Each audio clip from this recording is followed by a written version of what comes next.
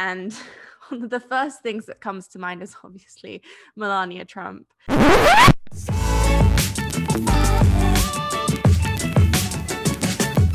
Can you imagine what it must feel like to be on the long list for the Booker Prize? It's the Oscars of books, and your competition is only every single book that's been published in the UK in the past year. Let me picture that. If I were one of the 13, it would be glorious. My phone would be ringing non-stop. I'd be recognized in bookstores, and I'd be my mum's favorite child again. I mean, I'm an only child, but whatever. Yeah, but then come September, the shortlist is announced, and you have been snubbed. This is the Boundless Book Club from the Emirates Literature Foundation in Dubai. I'm Andrea. I'm Annabelle. And this is the Booker Snub episode. And with us today, we have Mazen Nahawi, enthusiastic reader, founder and CEO of media intelligence firm CARMA. And he is here to add some intelligence to our conversation about one of the most high-profile snubs this year. It's, of course, the Kazuo Ishiguro's novel, Klara and The Sun.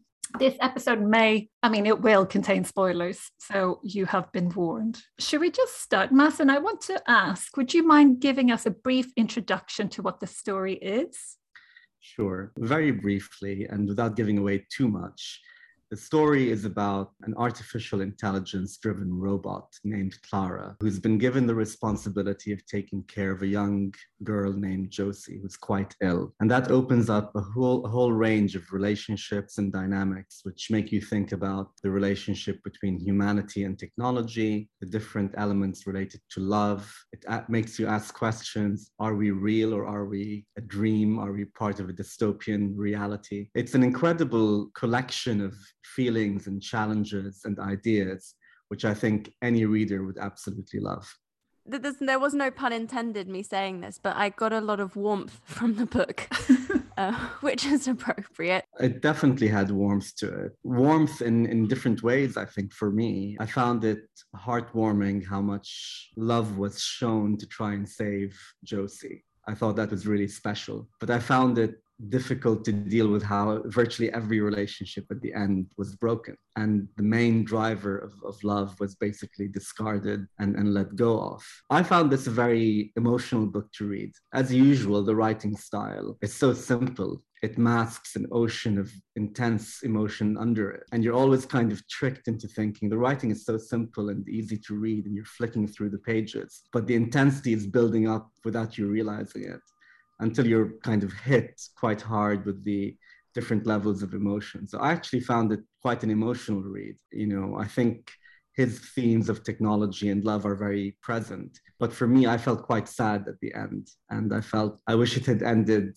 in a bit of a different way. It didn't help that I watched the Bond movie on the same day I finished the book, but they're completely disconnected. Two different ways of feeling sad at the end of a show. I'm still not recovered from that. I feel your pain. But it was sad in so many different ways at different times. And I thought it was really amazing how they have this artificial friend who the mother at one point says, well, you're so lucky you don't have feelings. But clearly, this is something that as humans, if we program a machine to become a sentient being, what are our responsibilities to that being? As should we treat them as a human because they now feel, because we've told it to feel? It's a really tricky one to wrap your head around, how we get to this end where Klara has served her purpose. I think he did a good job of showing very gently how everyone's opinion on how you're supposed to treat them was slightly different throughout the book. And by the time you come to love Klara, obviously you start judging the rest of the cast of characters by how they treat her. And what I felt from the book, because initially I wasn't quite sure what to make of it. And like you said, Mazen, it's written in such a straightforward and simple way, but with a lot happening underneath. I was thinking initially, why has this been, nominated for the Booker? And then as I was reading, I was like, oh, this is a classic case of that idea that genius is making complex ideas simple rather than simple ideas complex. And I think this is a classic case of that happening. And what we were saying before, I think we have this conversation all the time, Andrea, about how often I think the best books are, or the hardest books to write are the ones that are the easiest to read. Although I wonder if Ishiguro is just incredibly gifted and this takes him 10 seconds. I don't know. You know what? It's so funny you say that, because I was listening to this interview with him the other day, and he was saying that he writes something and then he thinks that it's done, and then his wife will read the final draft. She inputs into it the whole way through, and then she'll read it and go, no, you've got another 5 months to work on this, actually.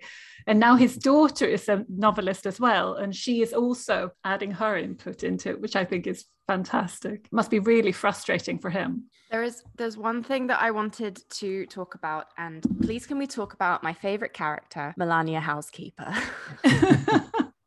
Yes. So Melania Housekeeper is one of the characters in the book. She's obviously, she's a housekeeper. Klara refers to her as Melania Housekeeper. And within this household where Josie is feeling sick, it's her mother, the housekeeper, and Klara. And find out very early on that she's clearly meant to be, I think, Eastern European. And from what I've read about the book as well, that's the intention. And one of the first things that comes to mind is obviously Melania Trump. And so immediately I had questions like, was this on purpose? Are you making a little joke here? But regardless of whether or not that's true, I love how brusque she is with Klara. And then you find her endearing because she's just super protective of Josie and she's super protective of the people in her house. But with her broken English, when she's basically threatening Klara, if you don't do this thing, I will throw you in garbage. Can we talk about the scene where they have the organized socializing for young people? Please. I don't understand what that was.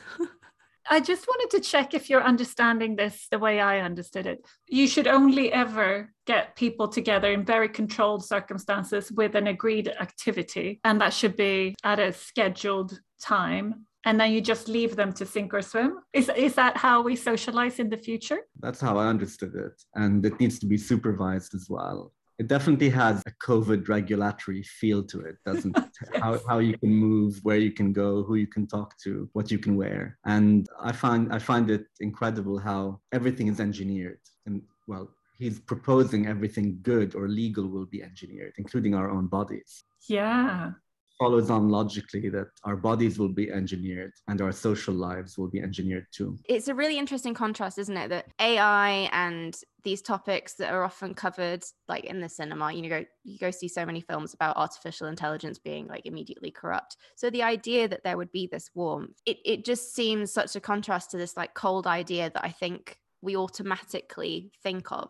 I think AI is what we make out of it. I'm surprised how in the book the negative or dangerous sides of AI weren't really accentuated. He showed more how AI could be a force for good, I thought, and Klara being the ambassador of that goodness in AI, if you will. And it leads me to believe that as an author and as a human, I think he's lost faith in love.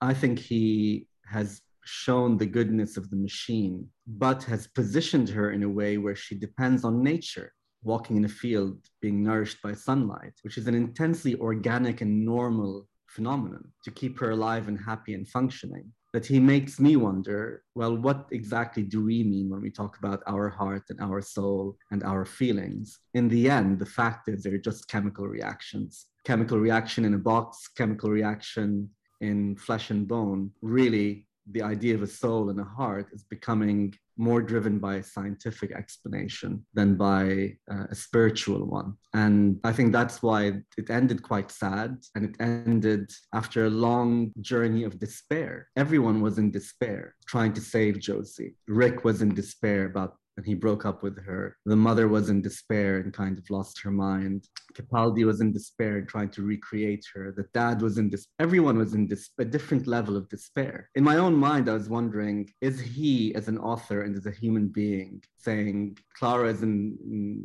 the garage now, we've put her to bed, but she's going to come back in a different form. But I've given up on love. That's what I was thinking at the end, because he didn't make the case for love, I thought, because his case for love didn't win at the end. Everyone went on their own way.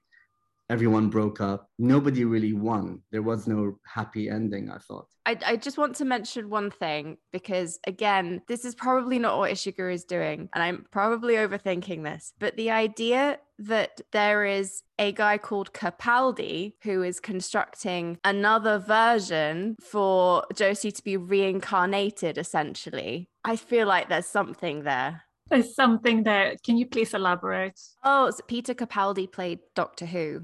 Oh, sorry, I am not a Doctor Who person. And I'm going to leave it there, because if I start explaining, then the episode is going to be about something else. So let's bring it back. I thought it was interesting how he actually went to quite a lot of detail of how every AF is different. So he's effectively saying that these are androids that have personalities. We know they have feelings. I thought it was a really interesting take on redundancy and humanity. And it was interesting how they chose Klara, because she's so perceptive and she has the ability to mimic. And obviously this whole thing is a reaction to this mother's trauma of having lost the older sister. So Josie's older sister has passed away for reasons that are not explained, but we are led to deduce that it's to do with this genetic modification that they refer to as being lifted. And I think a lot of what happens in this story is just a result of that trauma. Like, he's writing about an artificial intelligence, but what he's really writing about is what it means to be human. And there's a moment that I absolutely loved where she comes to this conclusion that if she could mimic Josie all she wants, like, she can be incredibly perceptive and she can get that down, better than Daniel Day-Lewis, but it's not about finding her soul and trying to emulate that and figure out what that is. She can't be replicated because Klara can't replicate the impact that Josie has on everyone around her. So it's this idea that what you are as a person isn't just what's here, it's how you impact everyone around you. Yeah, I thought that was a brilliant point, that maybe your heart is your connection with those around you, not just a chemical reaction within you. Yeah, I really should get out more. The people who predict these things reckon that this was one of 3 most likely to win. They were in joint first place. So when the shortlist came out, it was quite a surprise for everybody. What do you think? I mean, if you think about the emotions you feel when you read a book like that, it doesn't get any better or any more intense. I mean, it was so powerful and I need a break, but I'm going to read it again. And I think it should have been shortlisted. It should have been given more credit, and hopefully he'll make it up with millions of book sales or something. I'm sure he will. He's obviously won the Booker before and he's won a Nobel Prize for literature. So I think he's probably fine. Yeah, he's fine.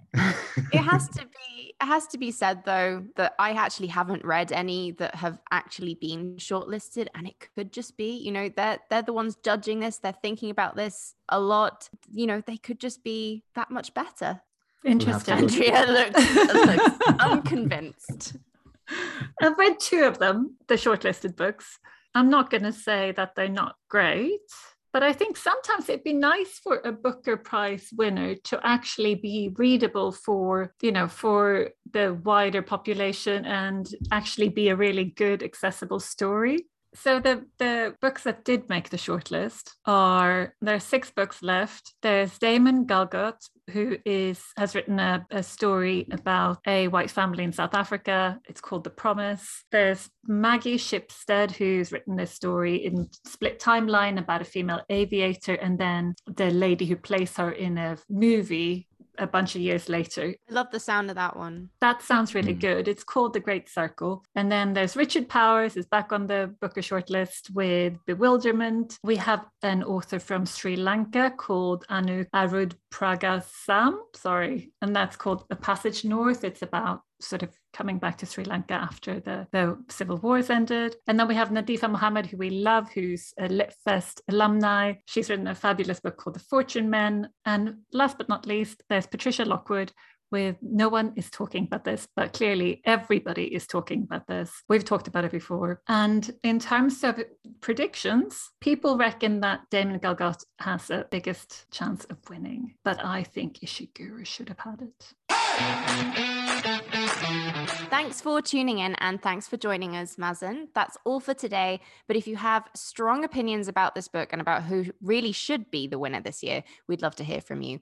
Email, send us a message on social media, or send us an owl. We'll be back soon with some creepy tales of the creatures that come out at night. So if you are a bit of a scaredy cat, you might want to skip that one. Or not. The decision is yours.